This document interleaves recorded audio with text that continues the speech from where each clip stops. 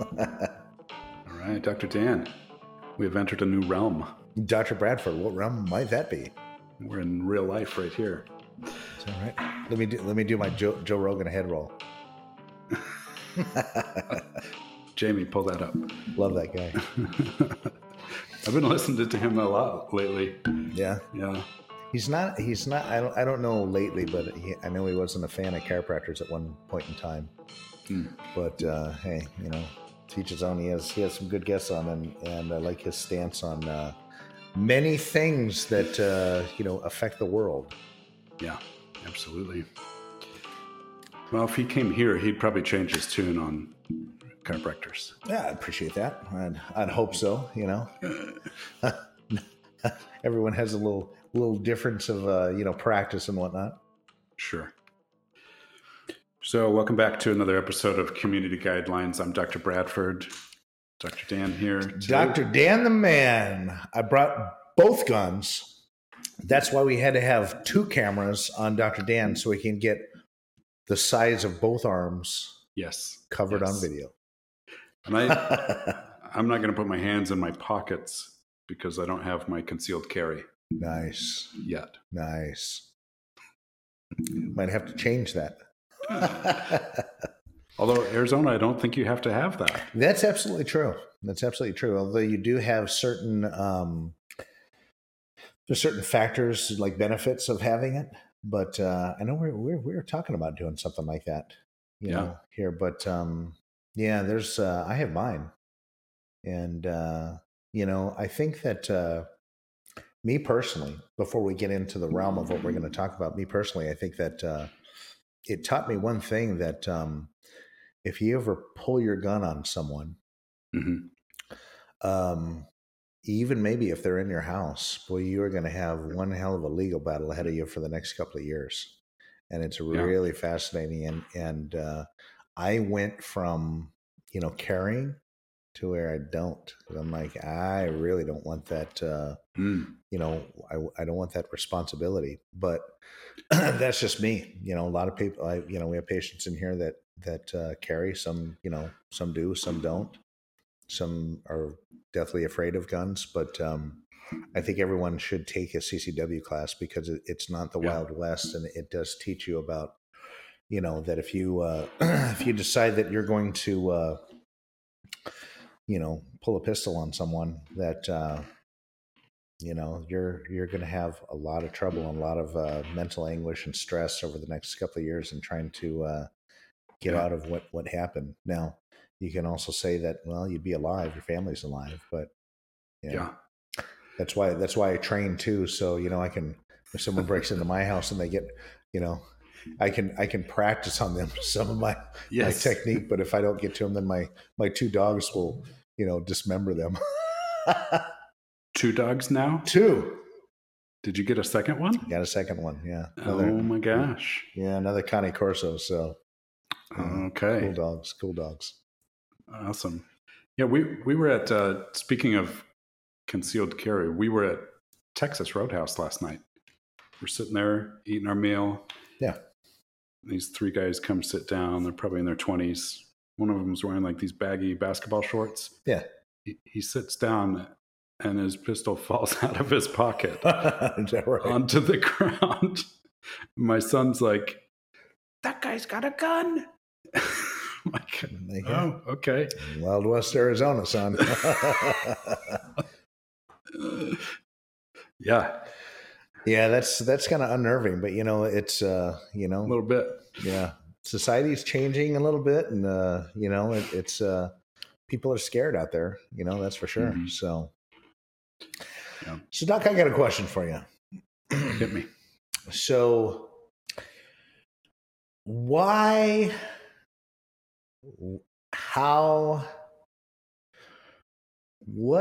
gathered your interest to go into alternative methods of healing versus mainstream medical? Now, I think that we want to talk about why we do what we do, and there's a reason for this. Okay. Yeah. And the reason that I kind of thought about this was you've been helping people through COVID for years now. Mm-hmm. Prescribed the ivermectin. people get better. I personally have invited ICU doctors to our office to see what you are doing. And I've also requested that they get, I had some credentials at two of the hospitals here in town at one point in time. And I said, call the CEO. Let me see in the ICU what is going on. Yeah. No takers, no offers, but, a lot of them quit running their mouth about how ivermectin doesn't work. Well, I noticed that there were some fact checkers because people were coming out and saying that ivermectin is now on the NIH website as a treatment for COVID. And then right behind those, I see where the fact checkers come out and they say that's absolutely not true. So I went in and did my research and published right there on NIH's website is a great meta-analysis of previous studies, and they prove in their conclusion that if we used, and they say with moderate certainty, if we used ivermectin on patients early on in the infection, process, that it would have prevented thousands of hospital deaths due to COVID. And that comes right from the NIH website. I would say hundreds of thousands. Yeah. So comment on, you and I sat down and I said, look, if we go this route, if we talk about this on our podcast, if we have this type of practice, we will be a target of not only, militant patients that don't like what we're doing, the cancel culture, but will also, be targeted through the podcast, through colleagues that are medical doctors. And, funny thing is that all the vaxxed, medical doctors and nurses that I had, a lot of them are coming to us they want to know what's in the IVs because now they're having the long haul syndrome and, fatigue issues and memory issues and whatnot. Blood clots, we've seen that multiple times. So, I mean, these last 2.5 years have been very eye-opening. Your initial question, like what and how and what drove me into this path. I don't know if it was any one thing. I've always, for whatever reason, had this sense of like seeing where the crowd is going and thinking or looking for opportunities to divert away from that. Sure. So, growing up, I remember going to the doctor. I remember my pediatrician. But after, going through the pediatric visits and stuff, I don't remember really ever going to the doctor. Always been kind of a pretty healthy kid, active, running around. And so I guess I never really, and I didn't see my parents doing that either. I think both of my parents are on a couple of medications right now, but I don't remember them ever going to the doctor, like having that be a routine. So I guess I kind of lived and grew up outside of the normal medical model. Growing up, I never had aspirations to go to medical school. I think I've said on here before, I'm as far as I know, I'm the only doctor in my family. I've got a lot of siblings. I've got one sibling that works an IT job in a hospital. A brother-in-law that's a nurse. But other than that, really nobody else is in the medical field. Sure. So I didn't have that pressure. Yeah. Even when announcing, and telling family that I was going to go to naturopathic medical school, I think my wife said, you're going to go to Hogwarts? What? But I didn't have that pressure. I didn't have that, sway or stigma for, quote, alternative medicine. So I went into it with a really open mind. When I was after I graduated my undergrad, I got a job in a hospital in an ER. I was a scribe for the ER physicians. And so my job was to take notes on the electronic medical record system so that the doctor could focus on the patient and not have to be screwing around with the computer. So it was a really cool, really interesting job. I got to be kind of the fly on the wall. Yeah. And see these interactions with, high stress, high intervention medicine. Everybody was getting a whole panel of blood and a CT scan. They didn't think twice about ordering a CT scan or X-ray, or just immediately going to like high intervention medicine. Mm-hmm. I did that job for about 1.5 years. And, when you start to see the same people coming back to the ER mm-hmm. for the same chronic condition, in my mind, I was thinking like something here is broken. So you're talking the same actual individual, or you're talking the same type of person? Both. Okay. Both. We'd have in the ER, they call them frequent flyers. Mm-hmm. Mm-hmm. So these patients that are, going after pain medicines, or really uncontrolled diabetics, or abdominal pain. Mm-hmm. That was, the doctors would always roll their eyes when an abdominal pain would come in, because it could be so many different things. Right. And it could be nothing at all. So they'd keep the patients comfortable and do their due diligence, but then ultimately say, you got to go talk with your primary care doctor. Mm-hmm. And a lot of these patients didn't have a primary care doctor. Yeah. And so in my mind, this was my first kind of introduction into the medical world. I saw patients that weren't getting better, weren't getting the answers that they wanted. I saw on the other side of it, doctors and nurses that were frustrated, angry, pissed off, exhausted, weren't happy.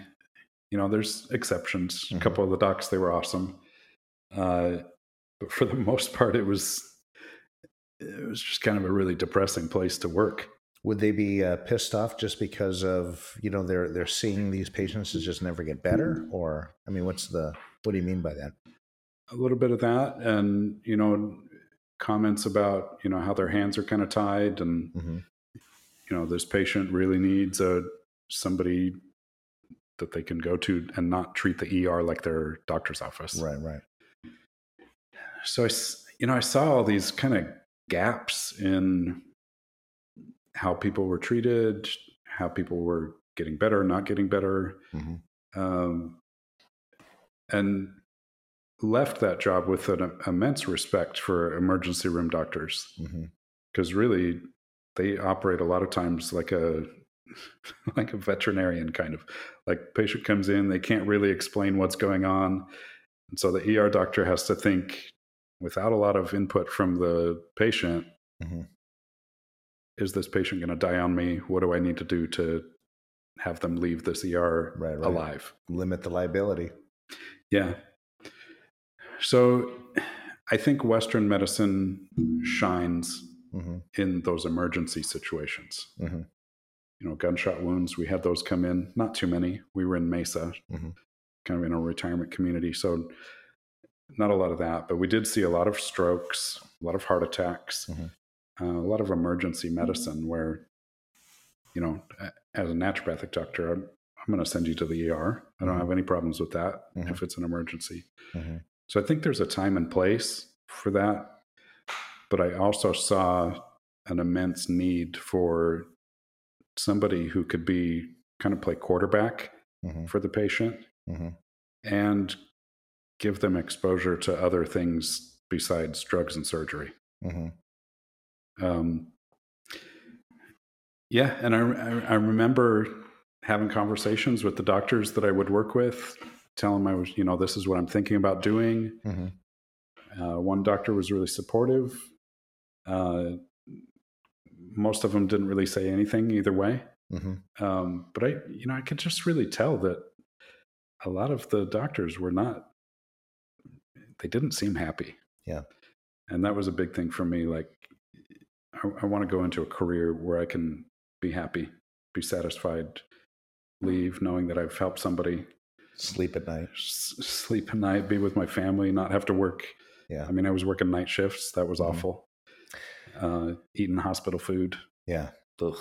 That's it's interesting that you say that because so often, to be a medical doctor, unfortunately, back in when I was growing up, you would have, people would go into professions for the betterment of their community.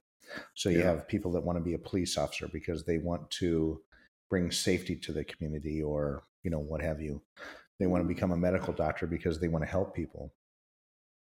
A lot of times what we're seeing these days is that it is a precise research of when someone is picking a career based off of, okay, what's the longevity, what's the liability, what's the ability to take time off, how much money am I going to make, what's the benefits package like. Yeah. And so we see more and more of that. We see it in the police, we see it in the medical doctor realm. And one of the things that I think is not taught is that if you're a medical doctor, one, you are hamstrung by what are the standards of care. So you might have, great ideas to do something more natural or in different ways. But if someone gets harmed or someone dies, under your care while you're doing something Yeah. alternative with a medical license, you will be judged by your peers if someone brings a complaint against you. And that's one of the problems is there's a lot of egos in that type of profession. And the second thing is that you're, as a medical doctor, you're relegated mainly to what health insurances will pay you. Yeah. And that's, that kind of sucks because, if, I've owned, I owned one of the largest family practices in Mesa at one point in time. I was part owner of it. And, I got to see what those guys had to do. And there's a reason why the model these days is you have 3 to 5 minutes in front of your PCP to tell them what the problem Yeah. is.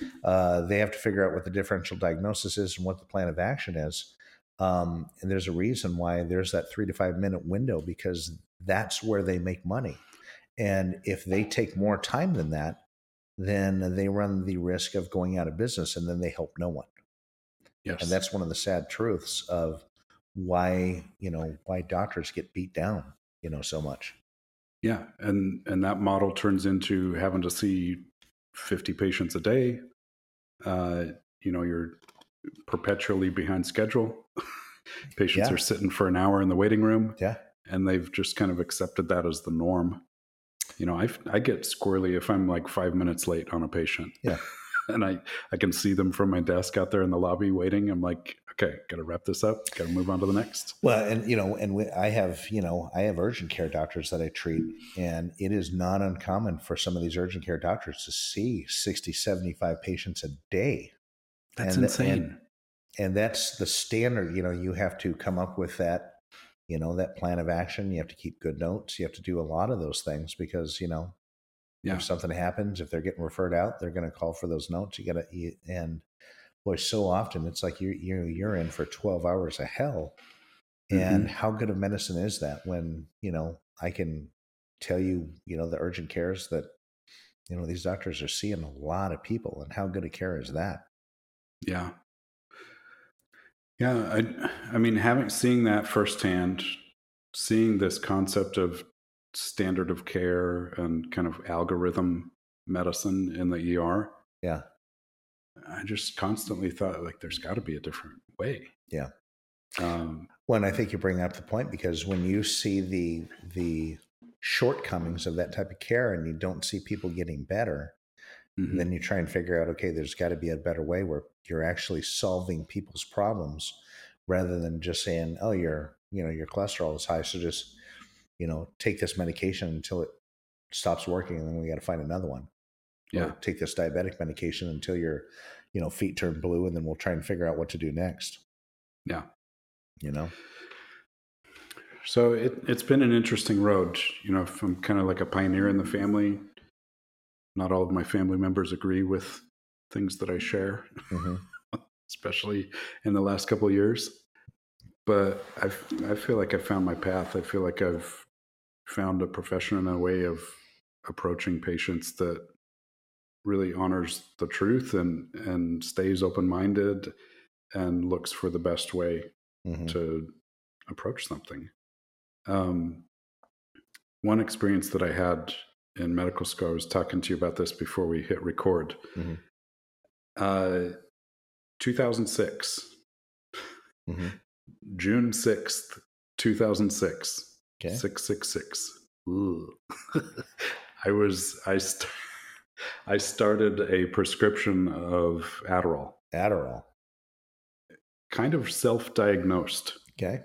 Looking back on it, I am still kind of baffled that it even happened. I had a younger brother that my parents had taken him to the doctor and he'd been put on something.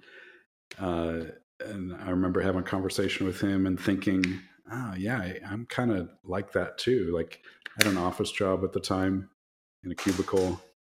I get really restless and just stand up randomly, walk around the office just out of the blue, have a real hard time focusing and paying attention. I was in school at the time, studying pre-med, all that stuff. And I thought, maybe I have ADHD. So I didn't have a doctor. Got a referral from somebody and went to this guy and kind of explained my symptoms. And he wrote me a script, like no questions asked. I didn't do a questionnaire. I didn't. Blood work? No blood work. Yeah. Nothing. He just there you go. Writes me a 30-day supply. Yeah. And says, come back and we'll refill it. We'll see if this works. Yeah. So 2006, I was on that stuff for 6 years, 7 years actually. And if you've ever taken Adderall, that stuff's great. Yeah, you get laser focused. Your appetite goes away. You lose weight. It's a stimulant. It's a very similar molecule to meth. And you feel great. You feel focused. You're able to work, workload, So I'm on this. I'm still on it. I get into naturopathic medical school and we start doing clinical rotations where we're learning how to take vitals on each other and blood pressure and all that. And my numbers were wacky. Like my blood pressure was consistently high. Yeah.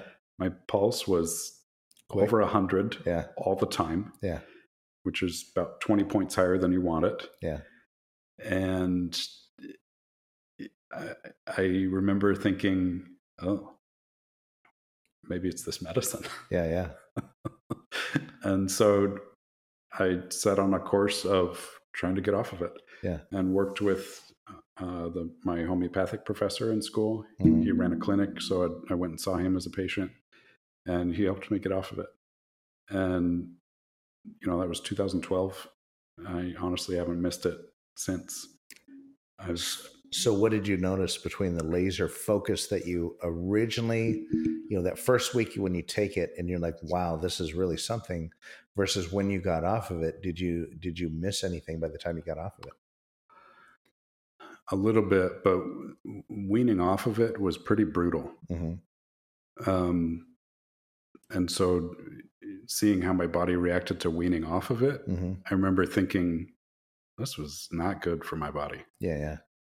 I was having like nightmares, like night terrors. Yeah.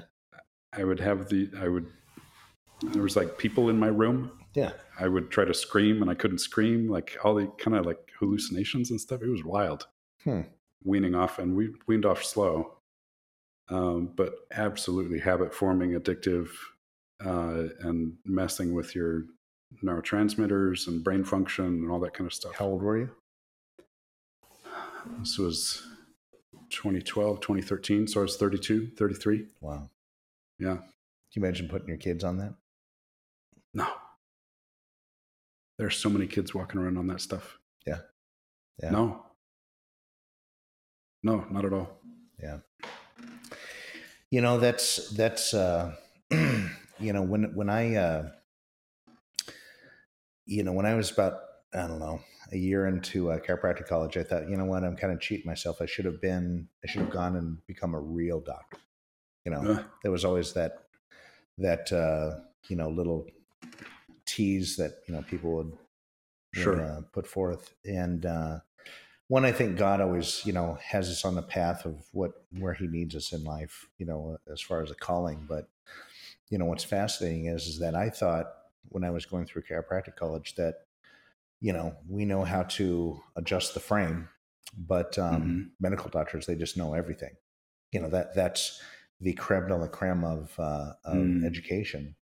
And then once you get out and you realize that there are some major problems with a lot of the care, um, from cures to palliative care, where you're just kind of keeping someone going along, to the side effects of a lot of these medications, and then you realize that, wow, this is really interesting. They don't have all the answers, and I know no. the I think it's the largest neurology group here in the valley. Um, they would refer patients to me for headaches, and I remember the first time I got one, and I knew them because we were doing the radio show together, Mhm. and the owner of it was a osteopath, so they are familiar with adjusting. Right. Yeah. Yeah, That's part of their curriculum. but it wasn't accepted in the hospitals. But he knew that I was up for staff privileges, at two hospitals here at one time. And what was fascinating was, Jan, who just left, who Hmm. Nelson's wife, and she was referred in by the head of neurology of one of the hospitals here for headaches. And when it's like you take the background and they just have this myriad of cocktails that they try in order to Yeah. stave off headaches, and then you find out that the neck curvature is going the wrong way and the brain stem's all kinked up coming out of the skull. How about let's address that, and all of a sudden the headaches go away. Yeah. And the very first patient that I got from those guys, it was a guy who liked to ride long distance on his road bike, his Okay. whatever they 1021 speed. I mean, whatever they Hmm. are, non-motorized bicycle. And so he would go through this process because he said their cocktails are working less and less. So I said, well, what happened? He goes, well, I take this about 3 days before I know that I'm going to go on a long ride. He goes, I take this drug, and then I take this drug, and then I take this one the day of, and then I go on the long ride, and then I know for the next 3 days afterwards I have a massive migraine headache. Mm. And he said they would kind of keep me in a position where I could still work. And he goes, now it's just not, I can't even work. I'm just in a dark room for 3 days afterwards. But Oh, that was gosh. his outlet. He just liked riding bikes. Right.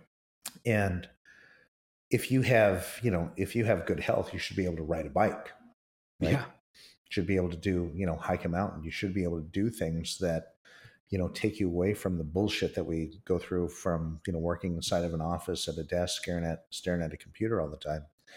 And same thing. You had the loss of curvature, and Mm. so we addressed that issue.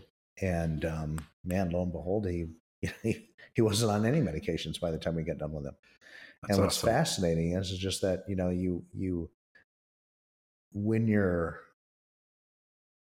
when you're dealing with the specialist, you think there's I mean, there's not a whole lot of professions in the medical field that are higher than a neurologist.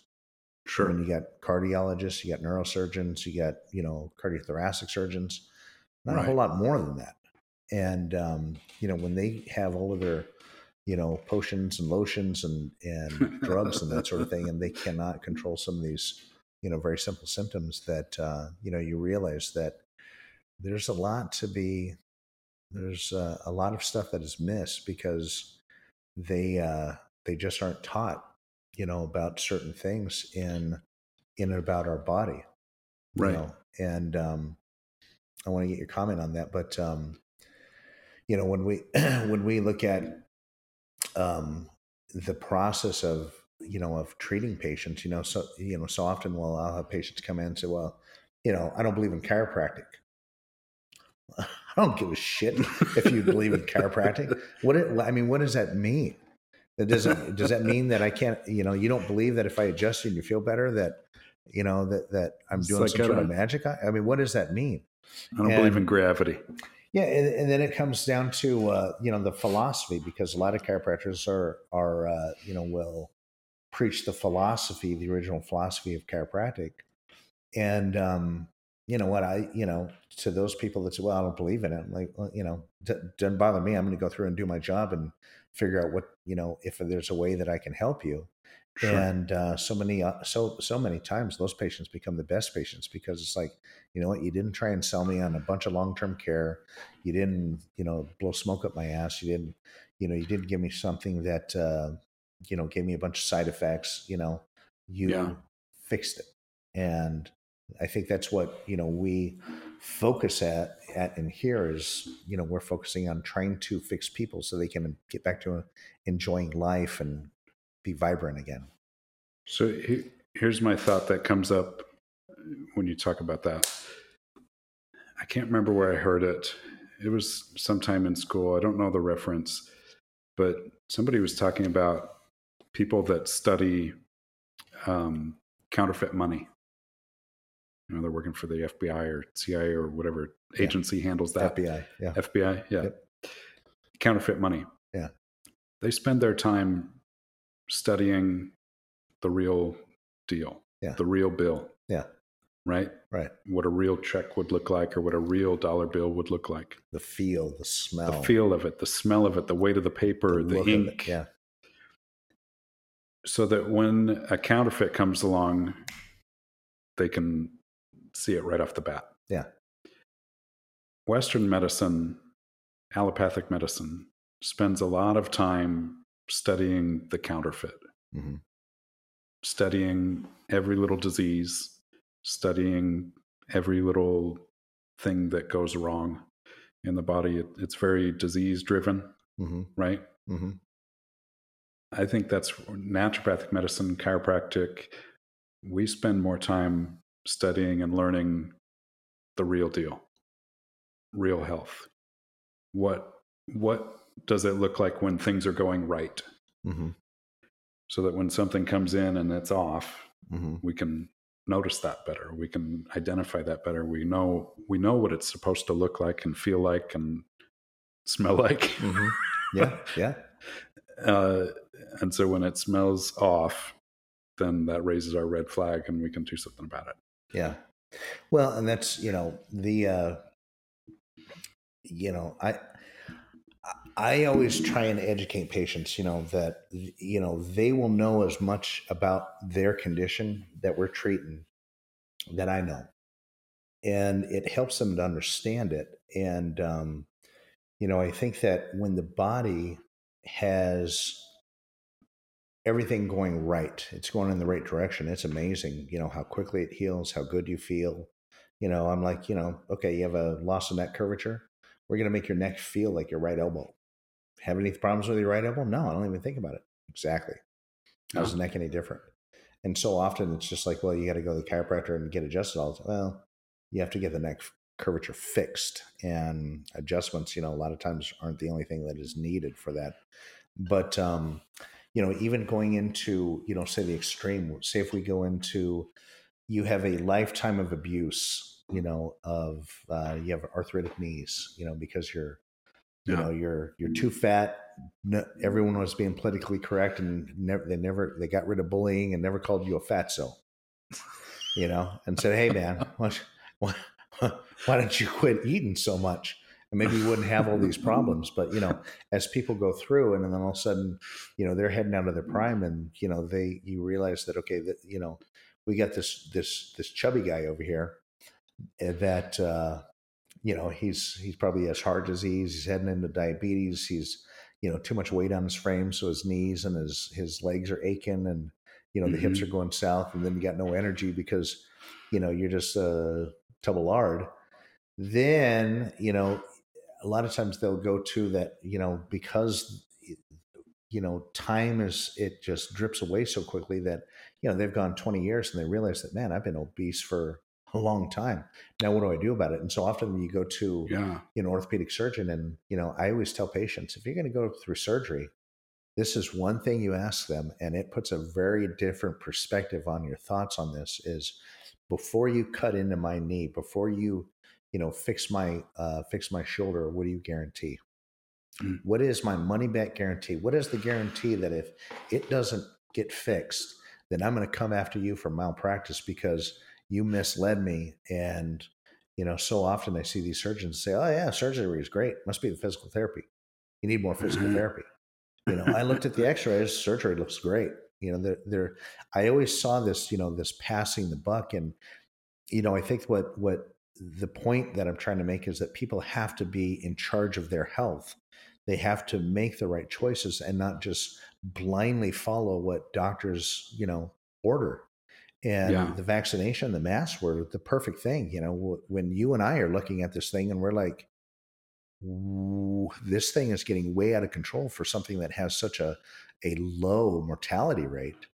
Over 99% recovery rate. Yeah, And do you remember our couple episodes? We got a couple episodes in the archive there about the Pfizer data jumps. yeah, yeah, I mean, we're talking 1,500 different adverse events yeah. that they And knew about. yeah, and you're not They talking wanted about a to runny hide, nose either. You're talking about some serious side effects. like 1,200 people die in the trials. Yeah. And And they wanted why? to bury this Yeah, for 55 years. yeah. And then they came back and said, no, Bullshit. You're going to release it right now. So then they said, okay, we'll release it in 75 years. Yeah. They're like, no, you're going to release it now. Yeah, that's when they sent the mob over, like, oh, you don't understand English, huh? We're going to teach you some English here. I think you hit the nail on the head about empowering patients. Mm-hmm. You know, as much as I want to treat people, I don't want you here. Mm-hmm. I want you to learn the tools so that you can be your own best expert. That's it right there. And yeah, that requires some coaching up front. And then when they benefit from that, they refer in. So you know what, that Bradford, Yeah. he's walking to a different tune over here. You need to go in there and see what he's talking. I just had a follow up with the patient yesterday. Liver enzymes through the roof, kidney filtration, kidney function in the basement. Mm-hmm. You know, her kidney's not working right, or liver's not working right. Yeah. She's pre-diabetic. Okay. So on her way to developing full-blown diabetes. Mm-hmm. Mainstream Western medicine approach to that mm-hmm. would be medication, medication, medication. Sure. Right? Yeah. Instead, I gave her a couple of targeted supplements. Mm-hmm. I sent her a personalized, customized meal plan. Mm-hmm. She did labs 1 month later. Mm-hmm. Liver enzymes are normalized. Her kidney, so it's a lab called GFR, mm-hmm. glomerular filtration rate. Mm-hmm. It's a measure of how well are your kidneys filtering your blood. Mm-hmm. She was in the 30s. She's now at 50. Mm-hmm. Cutoff is 60. So mm-hmm. she's moving in the right direction. Mm-hmm. And she is no longer pre-diabetic mm-hmm. in a month. Yeah. Her numbers improved. Yeah. And that was with a couple of nutraceuticals and giving the body what it needs mm-hmm. as far as diet goes. Mm-hmm. Like there is another way. Yeah. And I see it every day. And you know what's sad about that is that you can present that to her PCP, and it'd be like, it'd be like you're talking to someone who, is a useful idiot out there that just believes everything the government says. I mean, her doctor. So the patient gave me her old labs. Uh-huh. Her doctor checked this kidney marker mm-hmm. in like June. So 4 months ago? Yeah. 4 or 5 months ago. And it was already below 60. Yeah. Did they do anything about it? Yeah. No. Oh, exactly. What's their plan? What is the plan? There ain't none until they get so bad that they, get referred out to. And that's the model. It's very reactive. Yeah. Western medicine, allopathic medicine. It's very much wait and see. Yeah. When it gets bad enough, then we'll intervene. Or have, like have vaccines where they're just way oversold. Well, you know what? If everyone gets vaccinated, then we wouldn't have this. How about that? Okay, so I didn't get vaccinated, so I'm the problem. Yeah, you're the problem. Yeah. Now, wait a second. I thought you said that this would be eliminated because the vaccine was supposed to protect me. Now I can get COVID? Are you kidding? Now, wait a second. I look at these people like, I'm like, what planet are you from that you are so dense that you can't see what the hell is going on? And what they're doing to the kids is downright evil. Because when there's a FOIA request with the CDC, they couldn't come up with one child that had died from COVID in the U.S. under the age of 15. And the fear and the mental anguish and the issues that came on because they're closing schools over this horse shit that they were peddling Yeah. To our kids. Are you kidding me? And who's and this is kind of where we're at in society. Who is going to roll in and just start arresting people and say you aren't going to be doing this bullshit anymore? Because I guarantee that because people, the useful idiots out there that just, follow they're like sheep. They just follow. They never question. They're drinking the Kool-Aid, even though the Kool-Aid has poison in it. They're just going to go the same route and listen to these same idiots. And they're like, well, Whoopi says, well, we need to get the 5th booster. Oh, what? Oh my God. I do not get it. And the people need to wake up and, hopefully with our grand podcast, audience of, let's see, last time we checked was 3 and that was counting you and me. That I watched it a couple times. Oh, so shoot. So it's just us. But eventually, things will get out and I think that, my God, we've got listeners all around the world. Is that right? Germany. Yeah. You know what? Germany, Canada, all over the United States. I even got a DM. They said, Dr. D, we want to know what you're feeding the guns. I'm like, that's the secret, baby. We can't be letting that out. No, I think we got a couple more listeners than just me and my mom. I know my mom's listening. So anyway, well, it's a different paradigm. It's flat Earth versus round Earth. Yeah. And once you realize this new paradigm, you can't ever go back. No. You can't. That's why I kind of laugh at the phrase integrative medicine. Yeah. We're not integrating nothing. Yeah. It's very different paradigms. Oh yeah. It's a different way of seeing the human body. Yeah. Honoring the process of disease. I mean, you take the concept of a fever. It's a perfect example of the total difference in philosophy. Mm-hmm. The fever in allopathic medicine is seen as something bad, evil, mm-hmm. must be destroyed. Mm-hmm. So Tylenol, Motrin, this and that, turn off the fever. Yeah. A naturopathic doctor, a vitalistic naturopathic doctor, sees the fever as everything going right. Right. And your body moving in a direction of healing. Right. So you honor that fever, you support it, you don't let it get out of control, but you don't shut it off. You monitor it. So just using that as like an example of the different, that you can learn a lot from that little example. Yeah. Well, and one more thing that I need to bring up is that, when it comes to naturopathy, there's a big cardiology group here in town, and they hired a naturopath, right out, and they made a big fanfare of that. Now we're integrating natural medicine and that sort of thing, which was pure bullshit. And I was friends with the guy that they hired, and he's like, "I'm just a figurehead." He goes, "I don't do shit." He goes, "All I'm doing," he goes, "they let me come in there and sit through the appointments, and he goes, I just watch. I'm not allowed to, intervene or ask questions." And they said, "Well, if you got anything to add it." And he goes, "I've added stuff," but he goes, "These guys don't do any of that." He Okay. goes, I'm just a figurehead. He goes, it's total bullshit. It's just a marketing thing. Mm. And, but for the useful idiot out there, they're like, oh, wow, this is integrated medicine. That, they got a naturopath on staff. And it's, the amount of draw that they bring people in just because of that is, they should, someone should roll in there and bust some heads open because they're misleading people. They just like keep him in a trophy case in the Yeah. lobby. Like, Yeah. here's our I know natural. you know who he is because we've talked about it, but it was very fascinating. I'm just like, he's telling me this, and he's like, he goes, yeah, I've I get a lot of notoriety, but it doesn't I've mean heard a thing. similar. I've heard similar things about. There's a hospital here.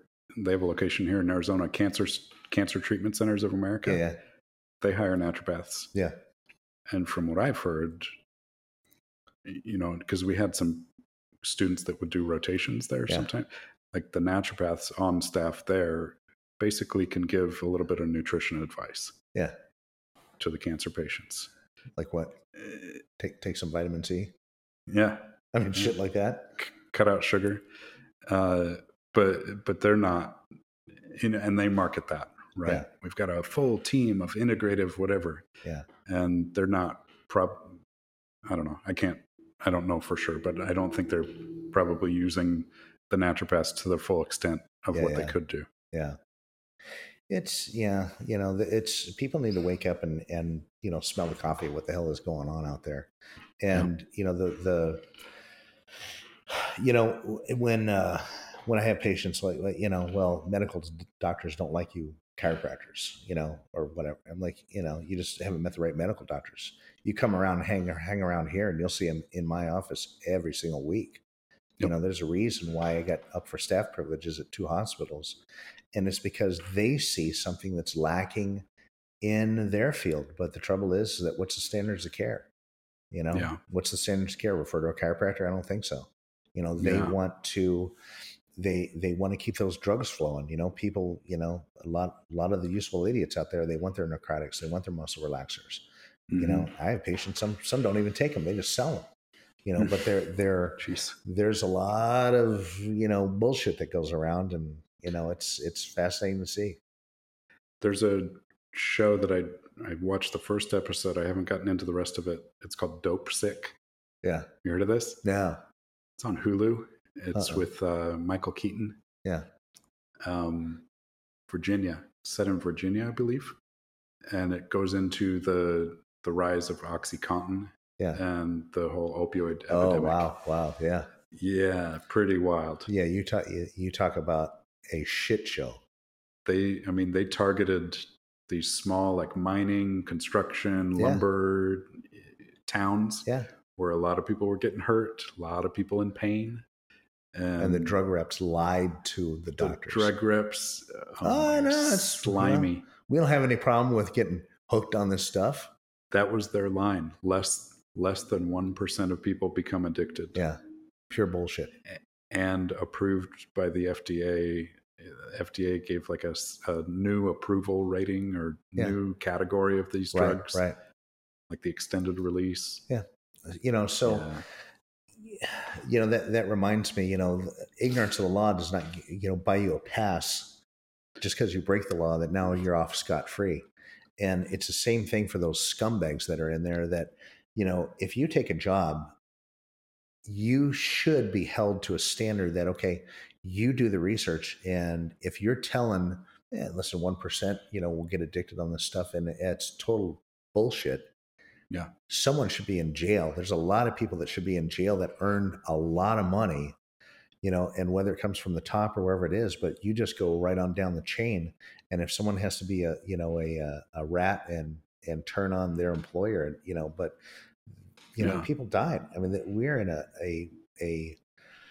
a drug fueled mess with the fentanyl coming across, and mm-hmm.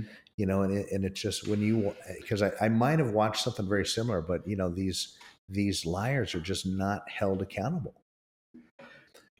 I think they arrested the top guy or something like that, or he had to pay a fine or something like that. I don't even know. It's like the Sackler family. Yeah, so but I need to go back and. What about all the scumbags that actually sold this stuff? Yeah. that talk to these docs. And, and the doctors are, unfortunately, they're like, they're just looking for, okay, here's the new drug. Let me just dish this out. And the next thing you know, you're just Yeah. the next drug peddler on the block that, instead of passing it out, pulling it out of your pocket, you write it on a script and you got to take it somewhere, I have this status. It's pinned at the top of my profile on Gab, where I say I've never sat down with a drug rep. Mm-hmm. And I see that like as a badge of honor. Yeah. I never will. Yeah. I can probably count on one hand how many times I've had even a supplement rep in here in the office. Yeah. Yeah. And they leave, and I feel like I feel like I need to go take a shower. Yeah. Well, it's like, and what do the drug reps look like? I mean, in my family practice, we had a room. I mean, we got broken into many times. We had a room that was just chock full. This was back in the day when samples. Oh yeah, muscle relaxers. The whole thing. And just here's a bunch of samples, and dish them out and see what people think. Yeah, they come in a short skirt and. Well, yeah, and that leads me to the next thing is that they hire these people, and I don't know where the hell they grow them at, but these are like perfect people. Where they come in and the doctors are, they're just inundated with stress. And then all of a sudden male doctor, and they have this good looking girl come in, and they're like, oh, hold my calls, and they pay these girls so much money. And same thing with the guys. I mean, I have patients that are drug reps, that are guys. And I mean, these guys are, they target them. Yeah, and, absolutely. It's like, do you think that doctors, do the research to figure out what the hell is going on with all of these drugs that they're peddling? No, they just take the drug rep's word for it. Oh yeah, done. Here's the half-life. It's out of the system in no time. And we should put up a no soliciting sign on the front door. No drug reps allowed. Yeah, no kidding. Come in here and you're gonna get your ass kicked. I'll put them in a rear naked choke. If you can get past this guy and this guy, then we'll let you give your spiel. Yeah, no kidding. And here's a nasty thing. And if you think that payoffs don't happen behind the scenes in surgeons and labs and radiology groups, I mean, you are sadly mistaken. It's highly illegal. But hell, I saw it, and I was like, "Hey, you guys shouldn't be doing this." Like, hey, you give us an MRI, and we'll pay you $400, in cash. I'm like, and next thing you know, all of a sudden, and I had friends, and they were like, "Oh yeah, this is how I make the money," So now everyone that comes in, they need an MRI. Yeah. So all of a sudden, you're making another $10,000 a week just by dishing this out. And I'm like, yep, where's the guys to kick the door in and slap handcuffs on these assholes? Yeah. Medical ethics. I'm probably going to get contacted. Dr. Dan, we need you to come with us. We need to ask you a few questions about some allegations you made. Oh boy. But I tell you that sort of shit happens. And sometimes you think that your doctor has your best interest in mind. You got another thing coming on that. Yeah. I'll tell you that much. Well, I'm glad we're doing what we're doing. Some kind of alarm's going off. I think that's my phone. Is that your phone? Yeah, that's my phone. I didn't know. It's time to wrap it up. Yeah. I think that's my phone. So. Well, it's a good talk, and we'll come right back at it in a couple weeks. Sounds good, Doc. Always a pleasure.